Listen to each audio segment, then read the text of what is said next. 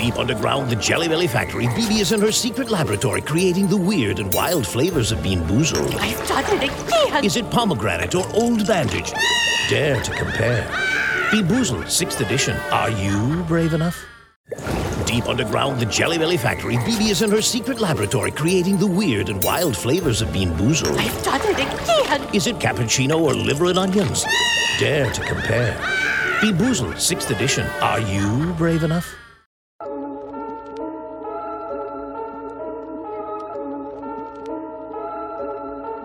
I want it, I like it, I buy it. I told her she gotta come try it. They wondering what I've been doing. I told them I'm keeping it quiet. I pull up, you know I be moving. Whipping the foreign, I'm cruising. The money I'm speaking is fluent. All of my business booming. Stacking my cash in abundance. All of my family funded. Finally got what I wanted. Life is amazing, I love it. Everyone know that I run it. Yeah, look at me now, I came up. I've been thinking back then when I almost gave up on the game because I never got it my way. And good evening, ladies and gentlemen. Welcome back to another episode of the Mile High Pundit Podcast. Coming at you here from this snowy night in Denver. It's been a cold one, been a pretty cold week. I'm going to bring on my ice cold co-host, Jared Shuck. Jared, how you doing, brother? Okay, wasn't ready for that, but that's a good one. I'll give you that one, A+. Yes, sir. Bro, you're right, dude. It's cold as can be. Like, I thought last night wasn't that bad, but I walked to my apartment tonight. It was 57 degrees in here. 57, man. Yeah, bro, I kept the heat off. I'm trying to save some money here. You know what I mean? Yikes, me too, man. I mean, we'll run it at like 65. Bro, I won't even Like, turn it on until it's 50 in push. here. No shot. Yeah. I'll wait. Like, I've woken up and my house has been like a solid 55 degrees, 50 degrees, and it's like, okay. But that's when you sleep the best, though, is when it's cold. If it's too hot, you can't sleep. Yeah, that's true. I am a cold sleeper. I like sleeping with my windows open too. Just not tonight. No, not when it's 10 degrees outside. No shot. Not when it's 10 degrees. But yeah, we talked about doing a beer podcast at some point. What are you drinking tonight? Since I have you on video now, what are you drinking? Yeah, actually going with this nice Euphoria Pale Ale here from Upslope. It's basically it's a ska brewing brew out of Durango, Colorado. Shouts out to my brother Josh for actually turning me on to ska brewing, but they do things right up there. Their summer stuff is nice, really good too. Yeah, but the pale ale I'm a fan of. It's not too.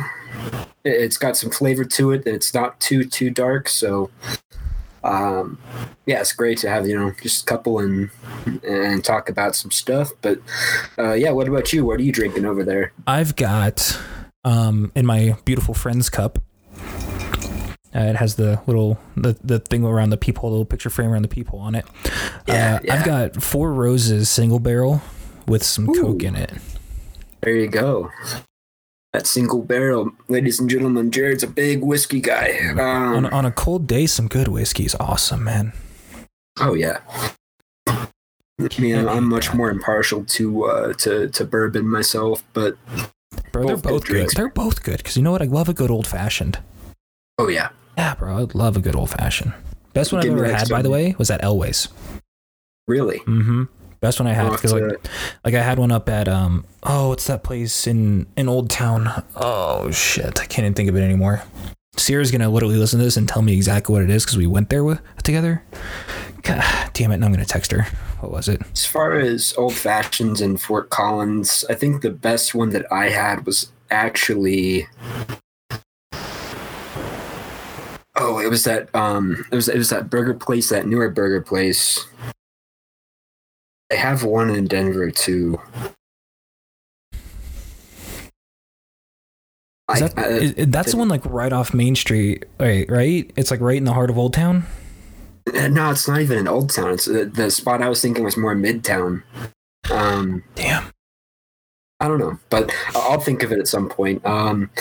But yeah, kind of a longer intro. Haven't done this for a while. Good to we do have this video feed up, so it's good to see each actually other. See people, correct, dude. And we got the nice apartment background with the washing machine and water heater, or furnace. Hey, there you go. It looks like a great place, though, man. Yeah, looks like you guys have been it's spacious, from bro. the snaps that been getting. You've been moving in well. Yeah, hopefully. I mean, I still need to have a couch, an entertainment center in. I'm not paying for TV, so it's I'm not too concerned about it. If I need to watch something, I just lay in bed and watch it. I got no reason to, bro. Yeah. But yeah, I mean, we've been talking. We want to do some more deeper dives on the Broncos, and I think after this de facto 2 almost 3 week break where the Broncos only played 2 games because the Patriots can't get their lives figured out with this COVID situation. Yeah, COVID in the locker rooms.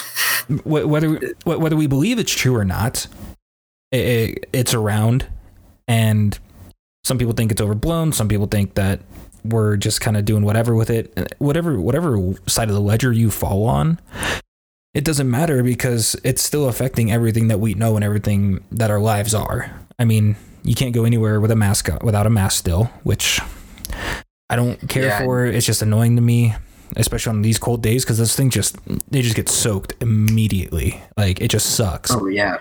Yeah, I actually just wore a straight up face mask today, like a buffer, you know. Yeah. But I don't know. Apart from all this that we've been talking about with the COVID stuff, it's something that unfortunately we won't really have. I mean, for lack of better terms, I'm personally, you got to take risks to get things done, and if you're going to catch a cold or COVID, then you're just going to have to live with it. But at the same time,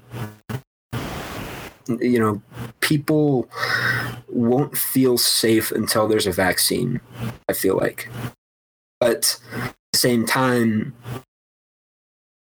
vaccine for a disease that has a 99% survival rate, it's just the common cold, really, with some other extenuating just symptoms in other people. But regardless of what's going to happen, it's basically just going to be, people are going to have to deal with it, and regardless of what happens here, life moves on. You got to take life for what it is, because every day I wake up feeling blessed that I just get to wake up. So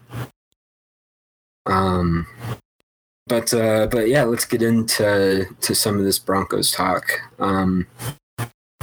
Really quickly, I saw this on an ESPN tweet, and it blew my mind when I saw this. This is the first time that the Patriots have started 2-4 since before Tom Brady was their quarterback. I mean, don't get me wrong, Tom Brady is quite possibly one of the greatest NFL quarterbacks we will ever see in our lifetime. Everyone always talked about Joe Montana being really great, and we only have video of it, whereas we've seen Tom Brady literally dominate the sport for well over 2 decades now. And he's only, and age is catching up with him. Well, age was catching up with Peyton Manning too, and he was still performing well, albeit not at his true potential. He was still putting together some ridiculous numbers, especially that first year he was here. The first year he was here, he absolutely popped off. I mean, he set all sorts of records at the time. And you think about that next year when they actually did win the Super Bowl, and how people were saying that, it wasn't his best statistical season at all. It wasn't even close. But what he did have was efficiency. And he had a coordinator who knew exactly how to play to his strengths, and that was very efficient slant and out routes. And they were able to move the ball down the field when they had to, and score when they had to. And then they just had that suffocating defense. But that no-fly zone was no joke. No joke at all, man. I mean, in my opinion, they're going to go down as one of the top 5 best defenses, just because of the dominance that they showed, even throughout the playoffs. I mean, they savaged Tom Brady to get there. They beat the media darlings in the Patriots, and then they savaged Cam Newton in the big one. And he's never been the same. No, and I love when the Broncos face Cam Newton because you know what you're going to get into making mistakes. You know he's just a glorified running back at quarterback, and the Broncos have been pretty stout against, running backs just in general. So, there's that. But every time I see the Broncos up against Cam, I don't care who he's playing for, I get excited. And it's hard. First pass he threw. Yeah, first pass he threw, we picked off. Defensive lineman picked him off. And then you go to, I think we had two or three interceptions that game, a couple sacks. Granted the offense wasn't there, but we beat the Patriots purely just because of Brandon McManus and our defense. Yeah. But we're sitting here 2-4. What are your overall kind of thoughts on these guys right now, Jared? I don't believe Vic Fangio's the answer. He was touted to be the answer for a lot of the problems, especially on the defensive side of the ball. And for being this maestro that he was expected to be, I haven't seen it. And it's very obvious when we're playing quality teams, Pittsburgh Steelers, to an extent, Tampa Bay, and like we saw on Sunday, Kansas City. Got your wheels blown off by Kansas City, and it wasn't even close. And regardless of what the weather was, because it was cold, it was snowing, guess what? Welcome to Denver. Like get over it. And quite frankly, there's no excuse for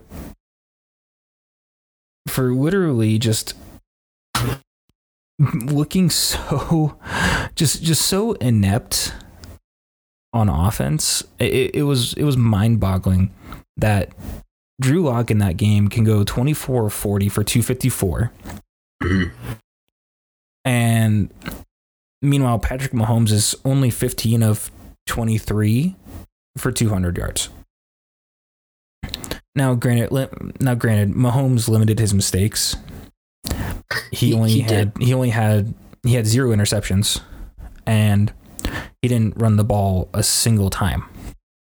So, good on him.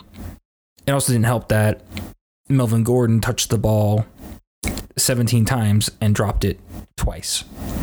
That doesn't help in the slightest. So right there's 4 turnovers right there, and then add in KJ Hamler with 2 fumbles.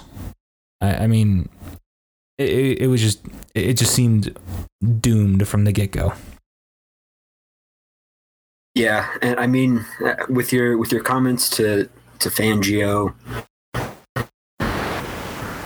it's tough. Part of me, part of me thinks that we should be given more time, because you look at this team and you've got an old school coach in Vic Fangio. I'm not personally a fan of the way he addresses things.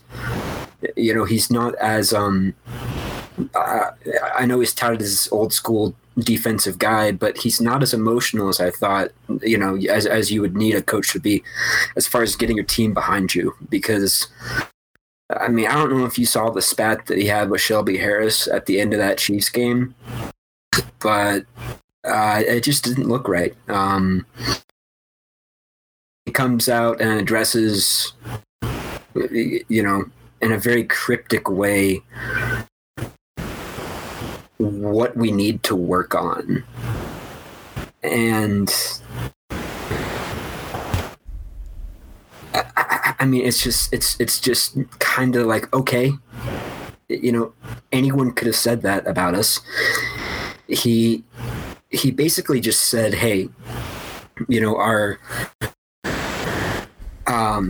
our special teams was a wash, which it was. I think that's the first kick return for a touchdown the Broncos have allowed since 2017, and it was the longest play from scrimmage this year. So regardless of the conditions, I don't know if the Chiefs just magically blocked perfectly during that, or if some of our guys over pursued. I'm thinking it's probably a combination of both. But this game, it could have gone a different way. I think that despite all of the negatives that we can pick very easily from this game, there were some positives. There were some positives for sure. And it starts with Fangio coming out and saying, hey, we need to basically take a look at the entirety of the passing offense and, just redo it, is what he was saying. But then he also goes off on his defense, saying defensively we made too many mistakes. I disagree with them. I think what you see right now is a Broncos team that's 2-4 for good reason. They played the Pittsburgh Steelers, the Tampa Bay Bucks, the Kansas City Chiefs. I mean, that's no joke of a schedule. The teams that they've lost to are a combined 22-4. 22-4. And then they've beaten the two teams that they're supposed to beat. I mean, the Patriots too. I mean, that's a great win in my book against Belichick for a young team, having to win that way with no offense, because Locke did have some nicely placed balls in that Patriots game, and he and his receivers just weren't on the same page. In my opinion, there were some drops for sure that could have been touchdowns, but they weren't. Do you think that comes back to Locke was out for the previous 3 weeks after getting injured in week 1? Oh, yeah. Where it's like you almost lost that connection almost. Yeah. I mean, you look at all these guys saying Locke might not be the guy. Yeah, he might not be. But you got to remember, this guy's only started 8 games for 2 years. And he was injured the entirety of his rookie season throughout his first training camp, and the preseason, which is where those guys get their reps. So he was already at a disadvantage there. He comes out, wins 5 games, and he's only played 8 games, Jared. He's played like eight games in like 2/12 of a quarter because of injury. So it's tough right now. I wanted to be the guy, but from what I saw, yesterday, I'm not sure if it was just his nerves going up against the big bad Chiefs. It's where his hometown, he's from Kansas City originally, but he's just not. Right now, he looks like he's trying to force big throws when he doesn't have to, and he's not going through his progressions. He needs to just learn how to go through his progressions. Yeah, I mean, another big thing is well, I'm just quickly looking at it here. I mean, we haven't had a single game over 250 passing yards alone. Just 250 passing. The highest game was against the Jets at 242.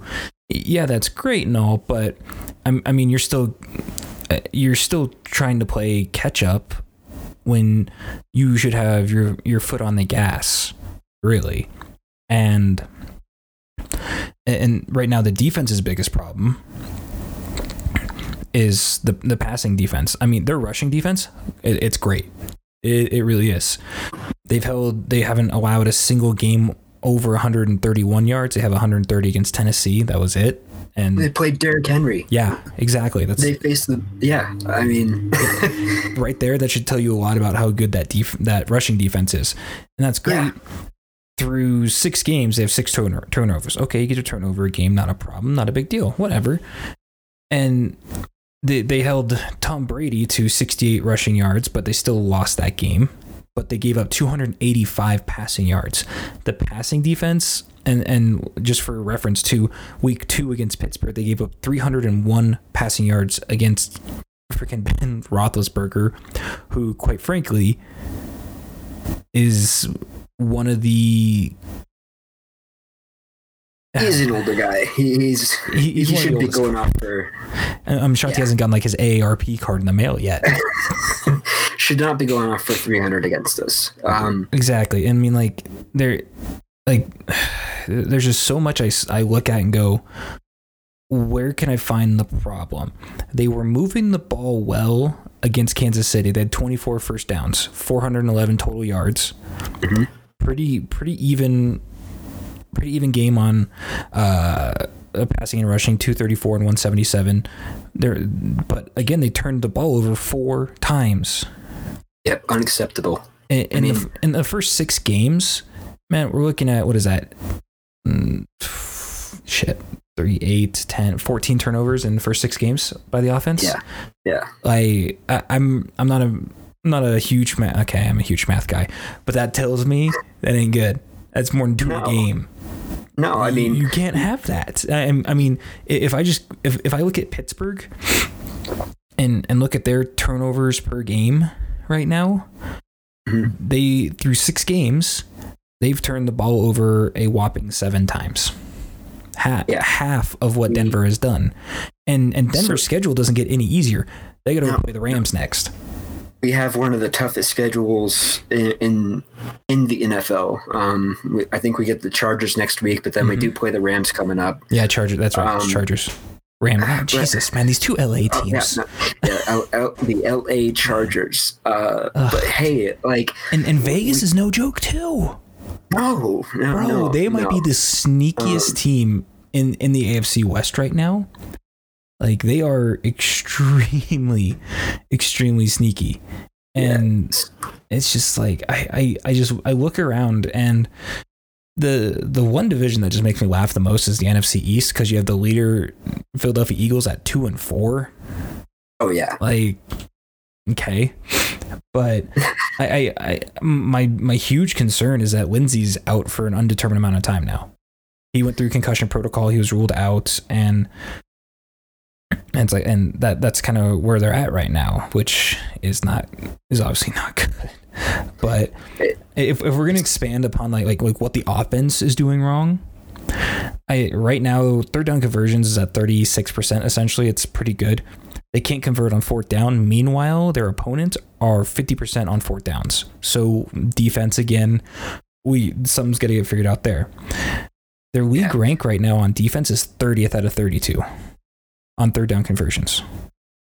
So that's got to jump up. Red zone percentage of 47%, which is really bad.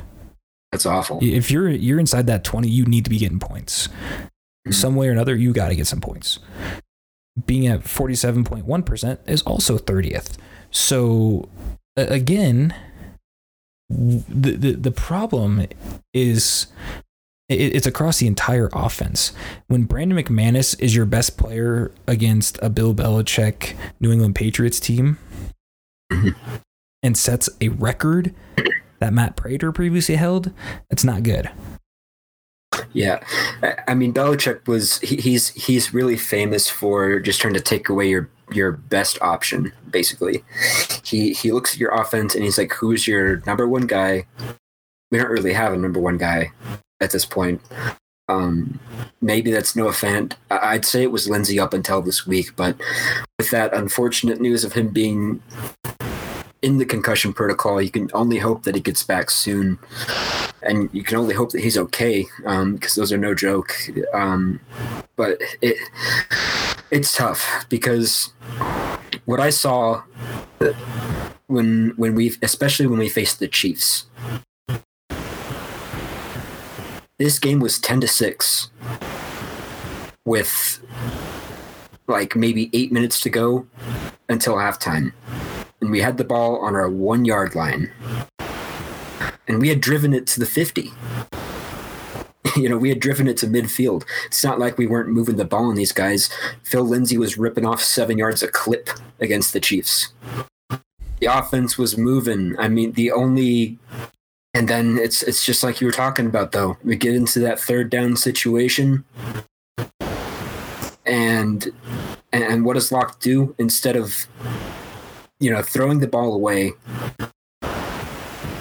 or even at that point just going down for a sack, he basically throws off his back foot a really, really lame duck fluttery ball that's in the vicinity of Noah Fant. And the Chiefs DB just gets a jump on it, pick six. Then immediately after that, kick return for 6. We limited Pat Mahomes to net 170 yards because he took 25 yards in sacks. Our defense is not the problem. Our offense turned the ball over and gave Mahomes the ball on inside the 40 multiple times. Our side of the field. And I don't care who you're playing. You cannot be playing the Super Bowl champs. You can't be playing you can't be playing the Cowboys like that and give people those opportunities, because they'll come away with points and it won't be field goals. Our defense held them to a bunch of field goals in the first half because they were just fired up and were playing well. But when your offense plays so bad that it basically compromises the integrity of your defense, and then you throw in some special teams disasters, that's how you get beat 43 to whatever it was. I don't even want to look at the score. 43-16. I'm 43-16. Football reference, where I think I have so much knowledge right now. But it's, you know what I mean, though. Here's my question. How is Jerry Jeudy out there for 75% of the snaps and only gets 4 targets? Noah Fant was out there for 70 and got 7 targets. I mean, I'm not trying to say that, I'm not trying to, stir the pot or anything here, but I mean, at some point you got to let Jerry Jeudy run, right? I mean, maybe he wasn't used to the snow side of the field where it's like, oh no, he's where it's like you got to wear exactly, dude. Where it's like you actually have to wear like spiked cleats to actually do anything in the snow. I mean, hell, dude, how many times did we go down to that school down south and had to play in a freaking blizzard next to the mountain? Dubs. I mean, we even played one up at our school too, and we were like, man, we need some better cleats than this crap, dude. Right, dude. Right. But I mean, there's just I see so much of this and I go, well, wait a minute. If we're not even getting our top guys, so you can't 4 targets. Like what are we doing here exactly? Like what is the goal that we're trying to accomplish? Because obviously it's not the running game. Because the running game hasn't done a damn thing.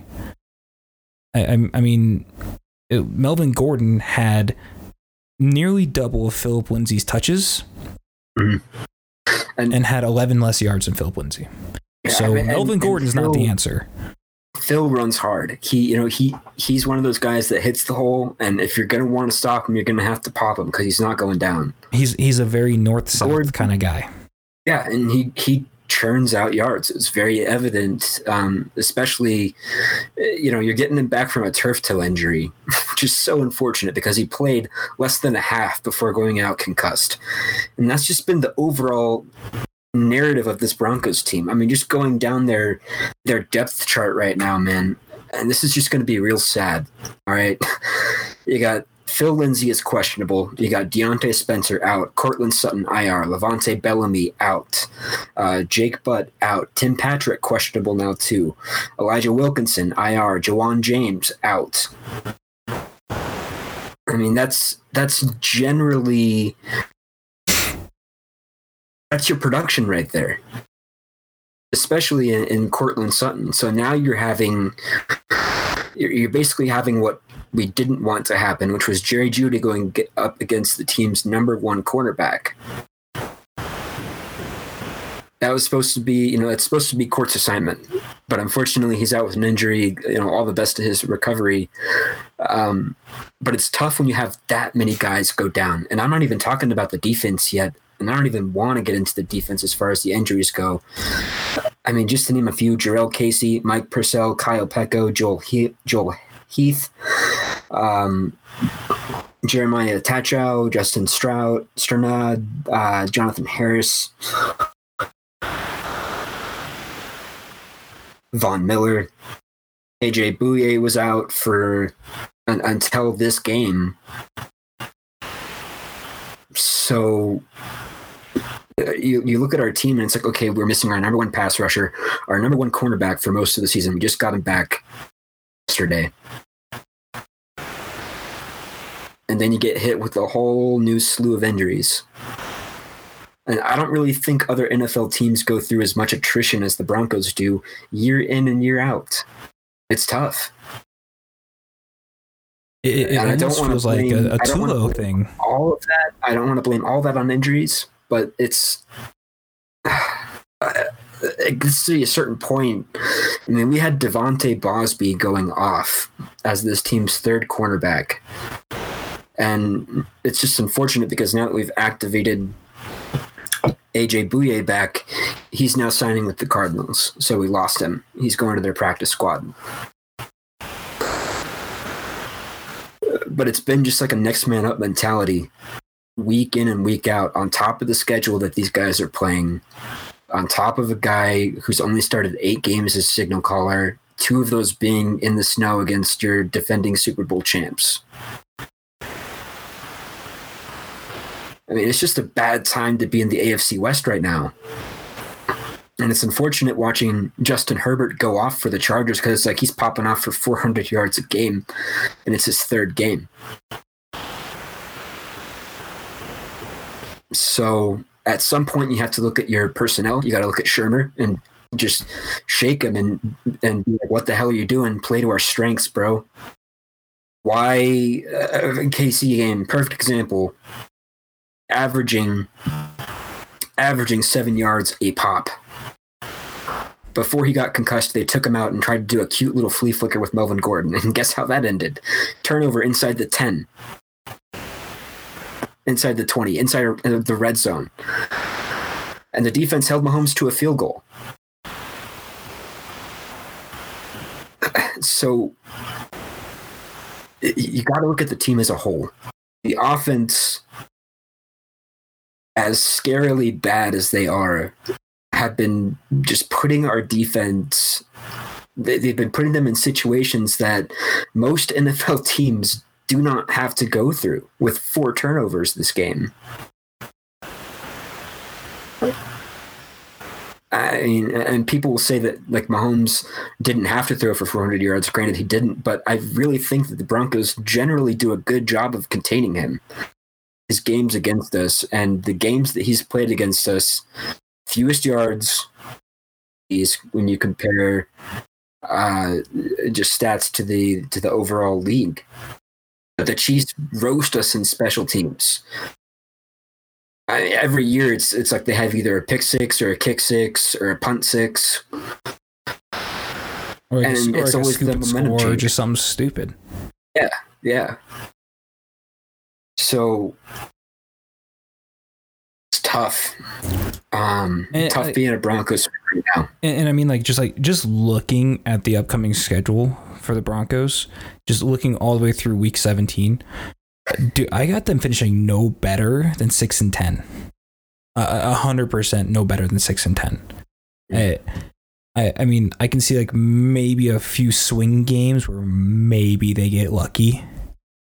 But I mean, if Justin Herbert's going to keep playing as well as he has been, oh, dude, we're screwed next week. 100%. Unless the secondary somehow magically pulls their heads out of their asses, there is no shot that happens. So, and I mean, Royce Freeman, while he's been good, he's in 6 games, he's gotten 20 attempts. So maybe don't try to lean on him too much. No, I mean what you're getting right now, basically with the absence of Lindsey, is,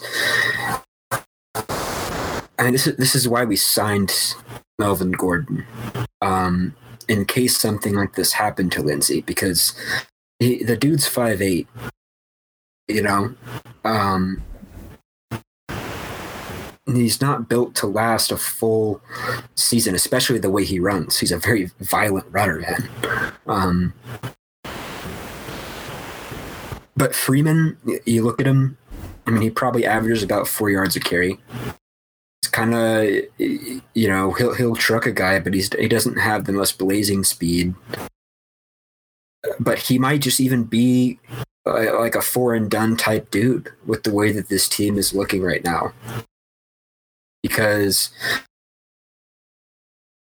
to stay, I feel like as long as he's healthy, he will stay. You got Melvin Gordon for another year just because of that god-awful contract they gave him. Signed him because we just did not want Freeman as our main backup. Because it happened last year and it was the same thing. 4 yards of carry, nothing special. You can get that anywhere. But Gordon, it's weird just comparing the two, him and Phil Lindsay, just in their different aspects. Because with Gordon, he looks like he looks like a smoother runner out there, until he runs into a blocker. And then it's like, oh, dude, Phil would have hit that hole going 90. And granted, he'll pop off some nice runs, but granted, he's a guy that looks like he's lost a step since being on the Chargers. Or 5. Lost a little bit of pop, or 5. I mean, but you look at the division, obviously KC is scary. But their defense, they don't have a rush defense. So the next time you play them, no more of this flea flicker crap. No more of this, Locke, we know that you're an okay deep ball guy. Let's chuck it down the field 30 times. No. How you beat the Chiefs is exactly how the Raiders beat the Chiefs, and they fed Josh Jacobs for the entirety of that game. The Broncos should have fed Phil Lindsay the entirety of the game. Kept Mahomes off the field. The way our defense was playing, he only went for 170 net. 3 sacks and 2 garbage time TDs, my dude. We held him to field goals through the 4th. Through the 3rd, I mean. So you just look at this with a little bit of just analytical thought. And I'm looking at you, Pat Shurmur. Like, figure it out, man. You have that job for a reason. Both me and Mr. Shuck here could do that job better than you right now with the pieces that you have. I wouldn't say me, but yeah. I mean, but you know what I mean, though. Yeah, no, the Raiders I fully exposed understand. how you beat the Chiefs. That's how you beat the Chiefs.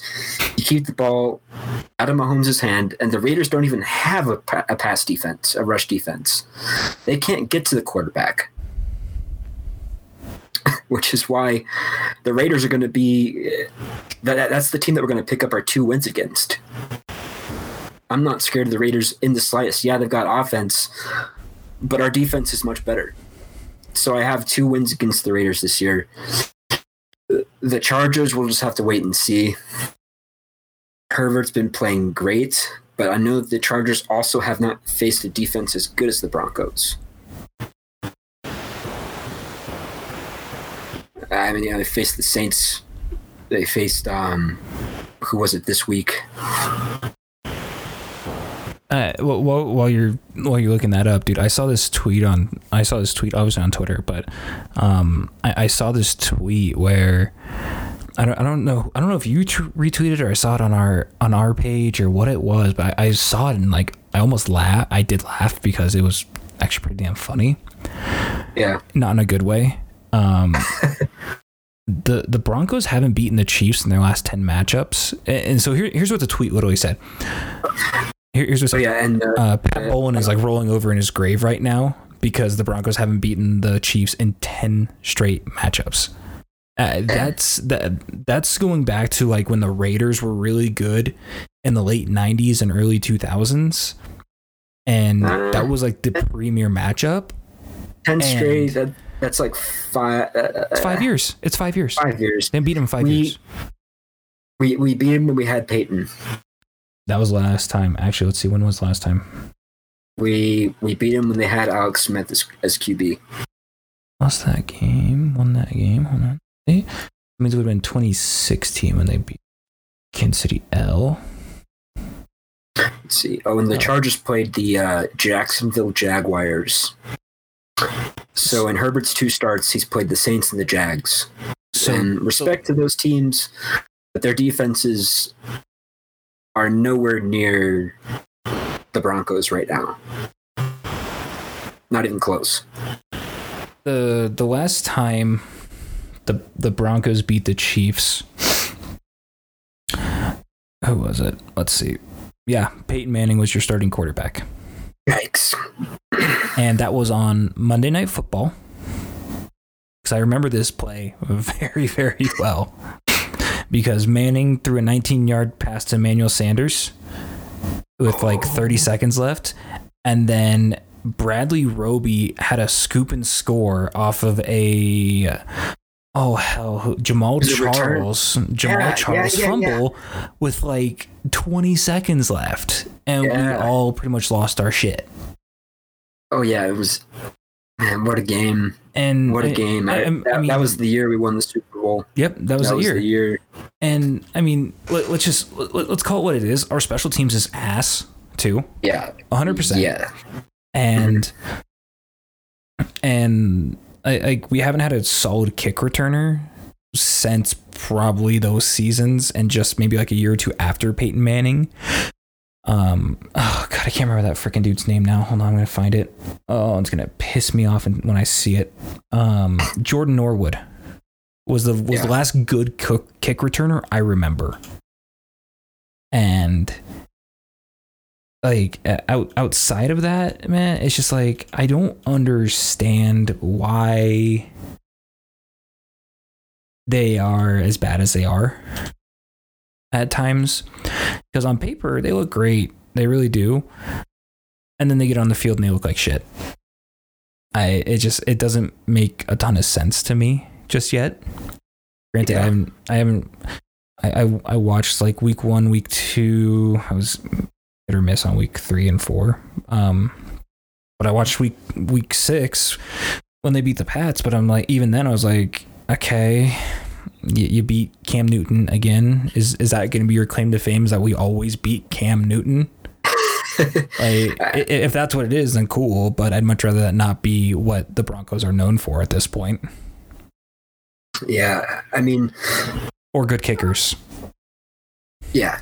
With me, Tom McMahon, and for those of you who don't know, Tom McMahon is the Broncos special teams guy. Should be worried for his job. Especially just the way that they played. I mean, you give up the kick return, obviously. You can't do that. But no one's even talking about the play where, Hamler, instead of fielding the punts, in the first half, he lets it bounce out at the 1. There's something when you look at a special teams player and you look at how they're just supposed to generally go and give 110% because you're on special teams. It's basically like a tryout to solidify a spot there or even get moved to the defensive or offensive side of things. But if you're KJ Hamler, I don't know what McMahon said to him, but you have to feel that. You have to fall on it at least, but you don't let it roll inside the 1 right after a 14-point switch. I mean, you can't do that. You can't do that. And I don't know if it's something with toughness that McMahon has to preach, but our special teams unit looks soft. They don't even hit anyone. That was evident on the kick return too. Like you said, don't give us the conditions crap because it's Denver. Those players, for the most part, are used to playing in those conditions. It is part of their job. But the overall just feeling right now that I get when I watch these guys is just, and it's tough. Like, you see a lot of potential and you see what could have been. And then you're like, oh, why did Shermer call that? Oh, why did we do that? Why didn't Drew Lock hit the open man? Why didn't he? There's just all these things that come to play. But I don't know. How do you feel about this team just moving forward, I guess? outside of, I think you brought up a great point with McMahon, the special teams coach. He should be worried about his job. That's a great point, but I think the bigger one that needs to be worried about their job is John Elway. And if I was the Bowlen Trust and I'm the ownership group of that of the Broncos, I'm looking at what Joe Sakic is doing with the Avs and going, what are you not doing right? Are you still stuck in the late 80s and 90s style of play? And you're not realizing that the game has changed. I mean, I seriously do. I beg you to name the last non-white and tall quarterback we drafted. Exactly. That's my point. Like, can't do it. I mean, just like John Elway drafts himself as a quarterback. That's what he drafts. He went and got Peyton Manning because Peyton Manning was the guy that he saw in himself. He knew Peyton Manning could win him a championship, so he did it. That's great and all. The game has changed. There should have been. This may piss a lot of people off. No, we should not have gotten Kaepernick. For as great as everyone thinks that Kaepernick is, outside of his 1 year where they went to the Super Bowl, he wasn't that good. He regressed back to the mean, which is pretty standard. Look at what Cam Newton did. He regressed back to the mean. Yeah. And what you're seeing now is this influx of Patrick Mahomes type players. Justin Herbert's a great example of it, who get outside the pocket and create plays on their own. When we talked about Mahomes getting paid back in like the third episode, I called him the Steph Curry of football. Yeah, I still stand behind that 100% because you see this dude do things that nobody does. And there's a reason why he's so successful, because teams can't. There may be a book on him at this point, just like you see him, like when you hear in baseball, like, oh, they got a book on the guy now, and that's why like Sam Hilliard wasn't hitting well, or something stupid like that. And while that may be true, there is a book out on him. He still finds ways to blow up your entire game plan against him, and then take your game plan and shove it straight up their ass, because he can develop a play out of nothing. He makes audible. He has the audible acumen of Peyton Manning and the feet of Bo Jackson. It's the craziest thing. And he throws like Joe Montana. He just heaves the ball and just doesn't care. He's like, yeah, check this out. Watch this, on a rope. And they're inside the opponent. They're on the opponent's half, and they start at their own like 30.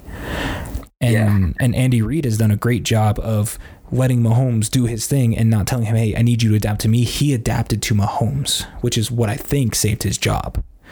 Because leading up to that point, Andy Reid had been known as nothing but a choke artist. Andy Reid had always been a guy who was touted as an offensive guy. Because when he was with the Eagles, I mean, he put up some great offenses back in the day. I don't know if you remember, around that time, but he made guys like Brian Westbrook, Donovan McNabb. I mean, he was good, man. He knows how to use his players. And when the Chiefs traded up to draft a guy as transcendent as Patrick Mahomes, it's their culture. You know, they're like, hey, we're the Kansas City Chiefs. We're tired of losing. We're going to start to win now. And their entire culture has changed. With us, it's more of the fact, like what you were talking about, is our culture actually in the right spot? What is our culture? Let's just call it what it is. What is the Broncos culture? Right now? They don't have one. They don't have one right now. We don't have one right now. Yeah. We like to tout ourselves as LA went out and got Fangio. He's like, hey, even though the league around us is I mean, our division is just full of offensive geniuses. We go with the stalwart defensive guy. And it's like you said, the game has changed. It's no longer about, you have to limit a team's rushing yards, but it's not about limiting a team's rushing yards anymore. It's literally about trying to play chase with your opponent and keeping up and keeping the pressure on that opposing offense to force them into a mistake, which when you have a good defense, those mistakes might happen more often than not. But when you look at us right now, it's like you said, we do not have a culture. And Elway likes to maybe think that we still do. Maybe. But I'm not seeing it right now. Another thing I just have never understood, especially in the NFL, because you don't see this in college, is why is there such a reluctancy to throw the ball in rain or snow conditions? I have never for the life of me understood that. Wind, okay, I get it, especially if it's gusting hard, I understand. But you have gloves for a reason. Yeah. Peyton Manning started wearing one because it was so effective as a quarterback. Tom Brady started doing it in colder games. So that point is null and void. Your wide receivers all wear gloves. Mm-hmm. Almost every player on the offensive line is probably going to end up wearing gloves because they want the little bit of extra grip. Yeah. So I don't understand the reluctancy to not throw the ball in cold, rainy, wet, snowing. I don't care what the condition is, but when it's not ideal as they want it to be, they almost are so hesitant to throw the ball. And it's something I've never understood. And another thing I don't get, especially about this Broncos team, is you have a guy who's pretty quick for a quarterback in Drew Lock. Mm-hmm. Why is there so little RPO in their offense? Yeah, I didn't like the fact that you had him lining up out of the gun. I'm not quite sure. And even just with his body of work right now, you got to remember, people will look at Locke like, oh, he's a two-year starter for us. What? No, he's not. He's a guy that has 8 games under his belt, not even a full season.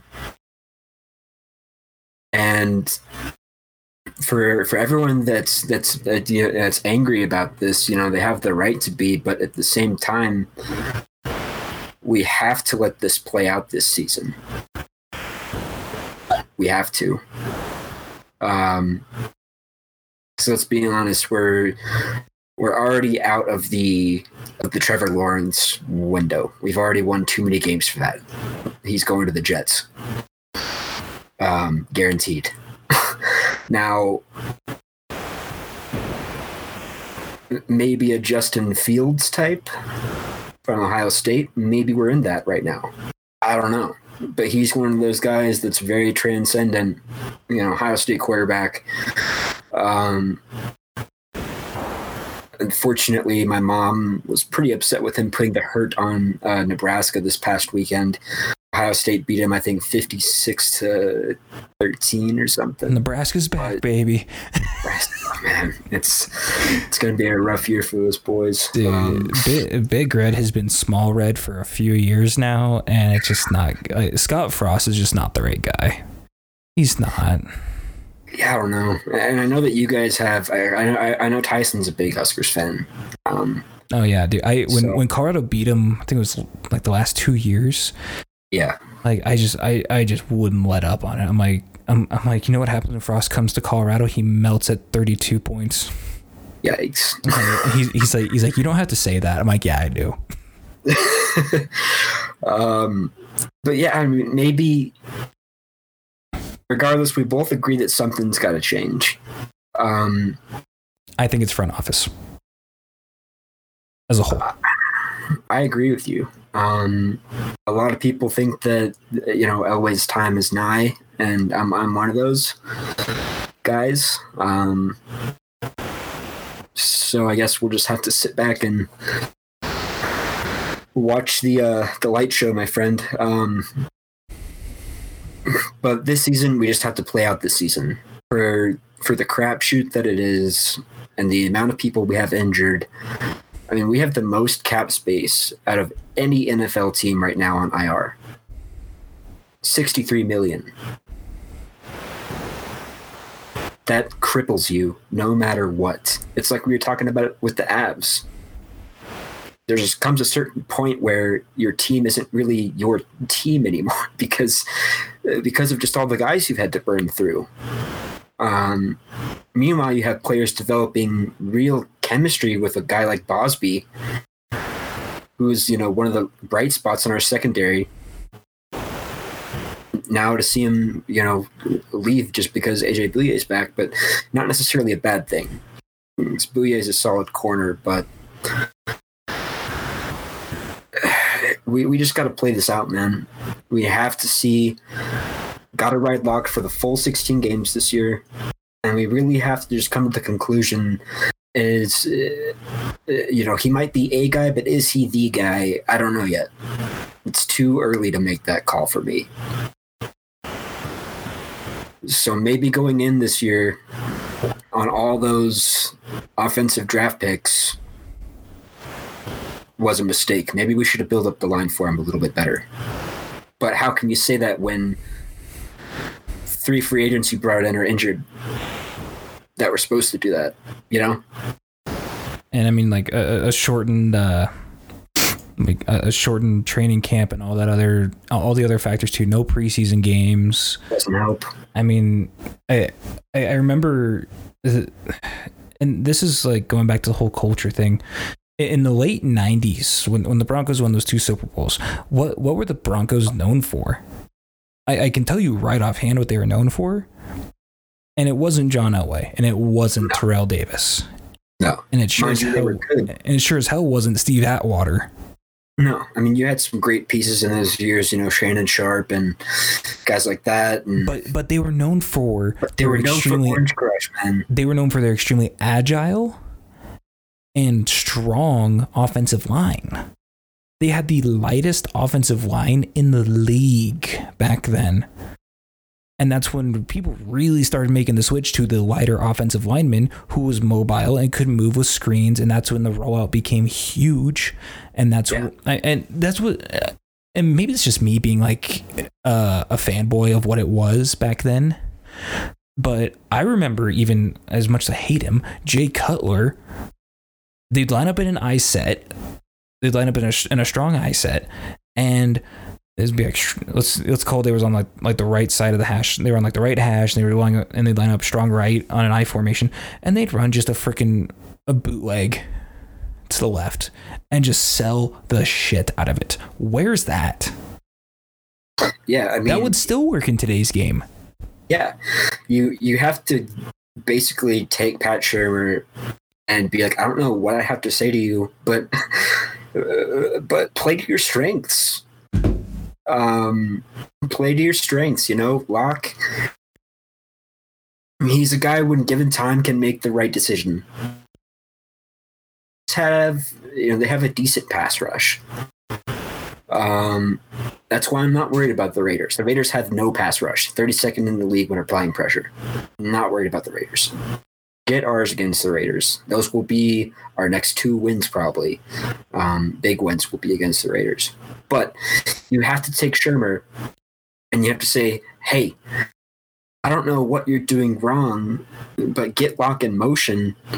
Get him to where he's rolling out and get him to where he's not throwing the 70-yard bomb to no one. Get him to where he's hitting Fant on a 12-yard cross. Little chunk plays. They talk about chunk plays. Let's start with little chunks.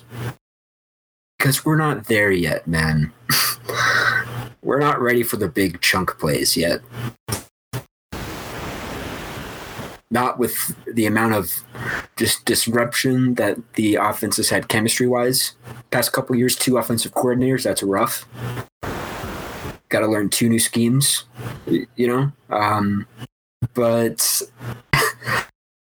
you look at Sherman and you're just like, dude, you have.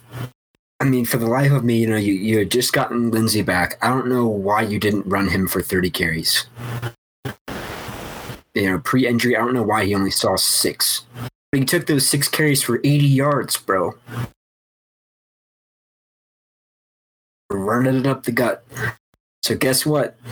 Do that on the first and second down. Don't bring in Melvin until third down.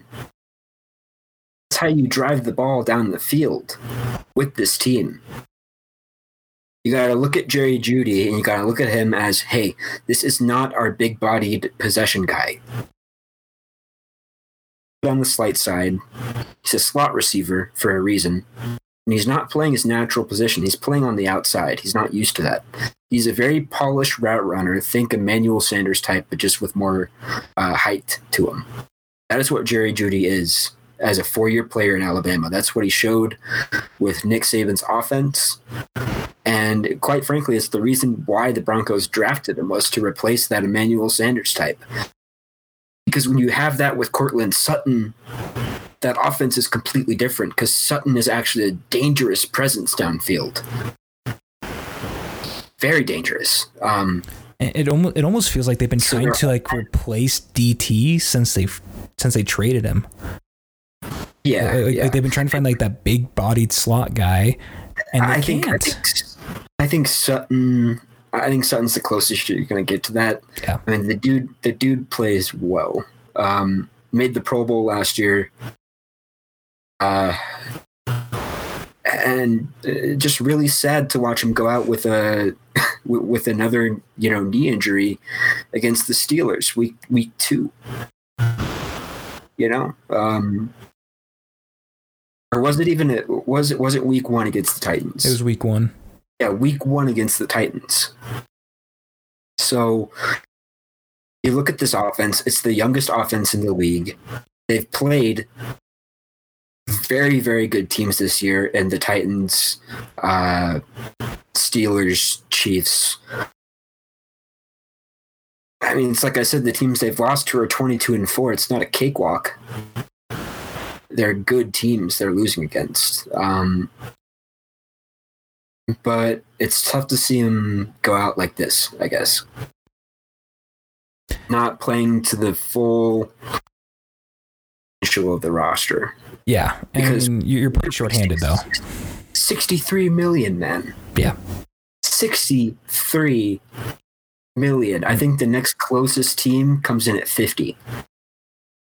And we've got none of them are Von Miller. No, none of them are. Like nobody on that 50 million is the quality of Von Miller. No way. No. So it's admirable when you see a guy like Bradley Chubb go off for go off and have a good defensive game. And he was frustrated towards the end, man. He was screaming, yelling, pissed off. But that's what you want to see.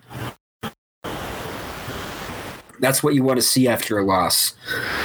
You don't want to see guys hanging their heads. Oh, we lost. You want guys with some fire, man.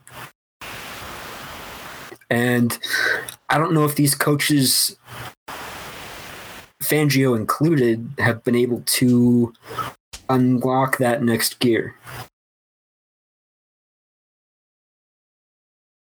Kind of cryptic, but I don't know.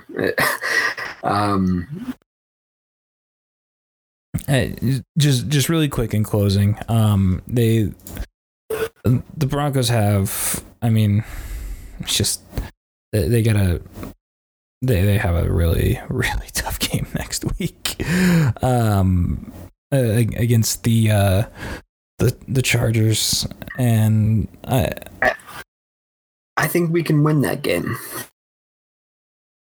If Justin Herbert goes off for his current average of 308 yards a game, we're screwed.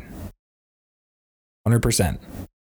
Oh, yeah. But is he, though? I mean... Because, like I said, you look at the Chargers with Herbert, I mean, before Herbert, it was Tyrod Taylor. He wasn't doing him any favors. But Herbert, he lost to the Saints, who have a bottom 20 defense. They beat the Jags by a 10, who also have a bottom 20 defense.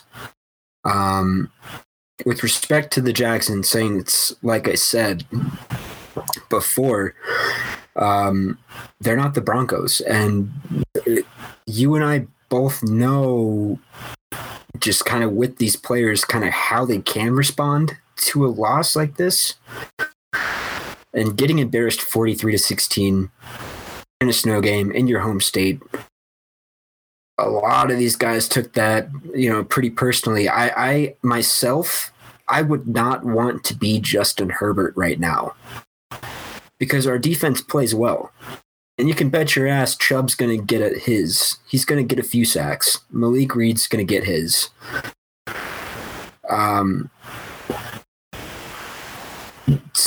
It's just if the Chargers beat us this year, look at us as a true state of regression because that is a team that we beat twice last year. So I'll leave it at that. If the Chargers, just with picking up Justin Herbert, a guy who started 2 games, is still a rookie quarterback, you always want to play a rookie quarterback in this league. I don't care who that rookie is, unless if it is Patrick Mahomes. But you want to play rookies. Am I not wrong? No, you want quarterbacks. So maybe I'm kind of like already hyping myself up here, sort of. But in closing, let's wait a few weeks. See how this team really responds with Locke actually being involved here. And let's hope that Phil can come back because that is that's the spark of this team. Him and Garrett Bowles right now are the 2 players I would pay this offseason. So Lindsay and Bowles. Here's what I'm going to do. I'm going to wait till after the Vegas game in week 10. All right. Before I write them off completely. That's fair. I'll give them till week 10. If they drop 2 of these next 3, if they drop all 3, I'm completely writing them off 100% because that's just you at that point. If you drop all 3, you're now 2-7 with 6 games to play. Yeah. Thank you. Done. No, thank you. Well, 7 games. Yeah. So, really, so you're 2-7 with 7 to play, and you still got to play Kansas City again. Yep. And New Orleans. So have fun. Yeah. Man, but yeah, really, really wanted to talk about the Broncos, though. I was glad we were able to. But yeah, we're gonna close up this segment here. For all you guys, it'll be dropping here Tuesday. Tomorrow, it's currently Monday, about 10:50. And yeah, I'm just going to pass it off to my main man Jared for some closing right now. Well. All I know is my fantasy football team is back above 500. Thank you, God. Oh, it was a little sketchy there for a little bit, but we've made it back. Took out Adam's undefeated streak, which is great. You're back to 4-3 as well? Well, you will be after this week. Back to 4-3. Back to 4-3 myself. Is Josh just like not setting his lineup, or like what's going on? Josh set his lineup a week ago, 2 weeks ago. And crushed Christian. But yeah, I guess he might have done something this week to where I don't know.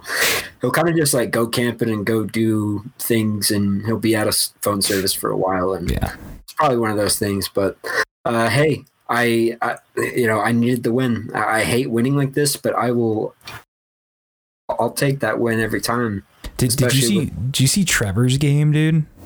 I did. Oh my God. Trevor's team scares the living daylights out of me. I think I'm one of Trevor's losses too, but I'm not sure. Oh no, he smoked me.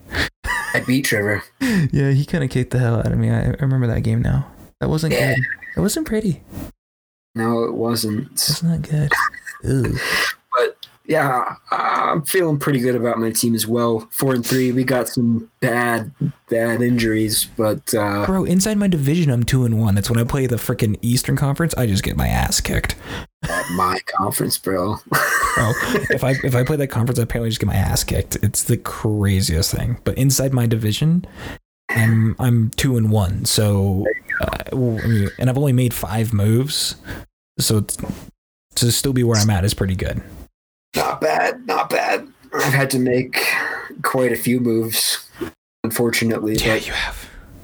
But hey, we're 4-3. You know, only looking up from here. I do need Phil Lindsay to get better though, because I do actually have him on my team, and to put this mildly, he's actually one of my more healthier guys. Yeah, it's true, bro. Your team is like your team's an infirmary. I don't know how I'm 4-3. I really don't. But I'll take it. It's crazy, dude. But yeah, hey, everyone who's kept through. I mean, it's been almost 20 days since we posted an episode. Sorry about that. Once again, life, liberty, the pursuit of happiness, all of that stuff got in the way. But now that I've moved, everything is good. Everything is set up. Joel and I can see each other on Google Meets, which is phenomenal. We were trying to figure out their Discord for the longest time, and I said to ask her, let's just do Google Meets. But yeah, hey guys, once again, thanks for listening to my High Pundit podcast. Upcoming, we are going to do a beer podcast at some point. We've been talking about that. We're going to do that. Yeah. Some more hockey talk definitely on the way too. For sure. Free agency just happened. A couple guys went a couple places we want to talk about. A couple of my favorites that I wish would have stayed: Nieto, Nemestikov. It's okay. And then a huge trade that we need to talk about with the Avs and the Blackhawks interdivision trade. Oh yes. So we're gonna chat a little bit about that and kind of get some.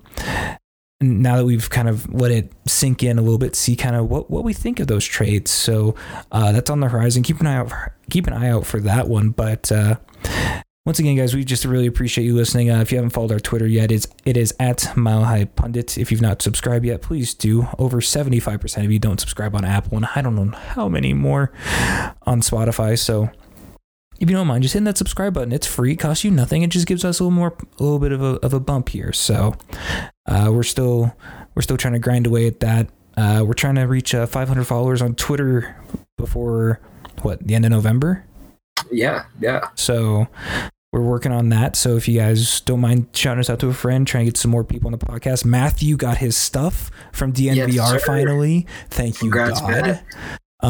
Sorry it was a little bit late, but I mean, hey, these ain't no gimmicks. So we'll probably drop another one in the Avs podcast that we're gonna do probably next week or something. Yeah. And we'll find some way to tie it in. But yeah. So for Joel James, I've been Jared Chuck. You've been listening to the Mile High Pundit podcast. Call your mom. Call your dad. Call your grandparents. Call your brother, sister, long lost niece from 6 years ago, whatever it might be. Call them, say hi, tell them you love them, tell them you miss them, and just keep having a great week. Halloween's coming up. Be safe. Everyone's always talking about how they're going to put LSD in candies and all that crazy shit we grew up dealing with. We were always more worried about the black tar candy, but it's okay. Watch out. There's a 9mm in that Snickers bar. Exactly, man. So just be safe. If you're going to go out, go be safe. I mean, if you're going to let your kids trick or treat, let them trick or treat, man. They're kids, you know, and just enjoy it and be safe and have some fun with it. All right. Right now, it's too easy to not have fun with the current state of the world and COVID restrictions and all that stuff. But go out, have some fun, and just don't let it affect one of the very few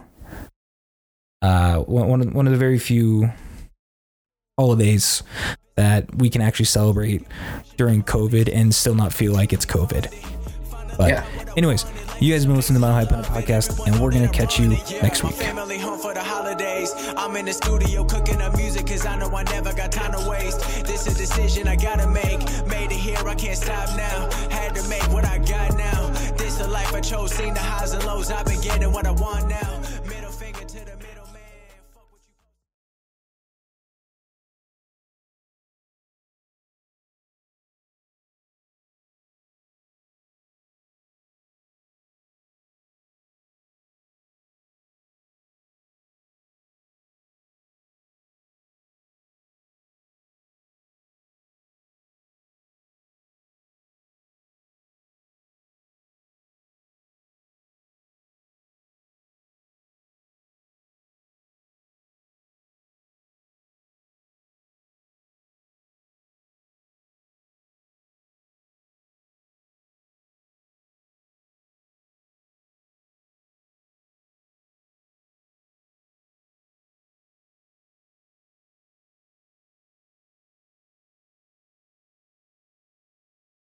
Lucky Land Casino, asking people, what's the weirdest place you've gotten lucky? Lucky? In line at the deli, I guess? Aha, in my dentist's office. More than once, actually. Do I have to say? Yes, you do. In the car before my kids' PTA meeting. Really? Yes. Excuse me, what's the weirdest place you've gotten lucky? I never win and tell. Well, there you have it. You can get lucky anywhere, playing at LuckyLandSlots.com. Play for free right now. Are you feeling lucky? No purchase necessary. Void where prohibited by law. 18+. Terms and conditions apply. See website for details.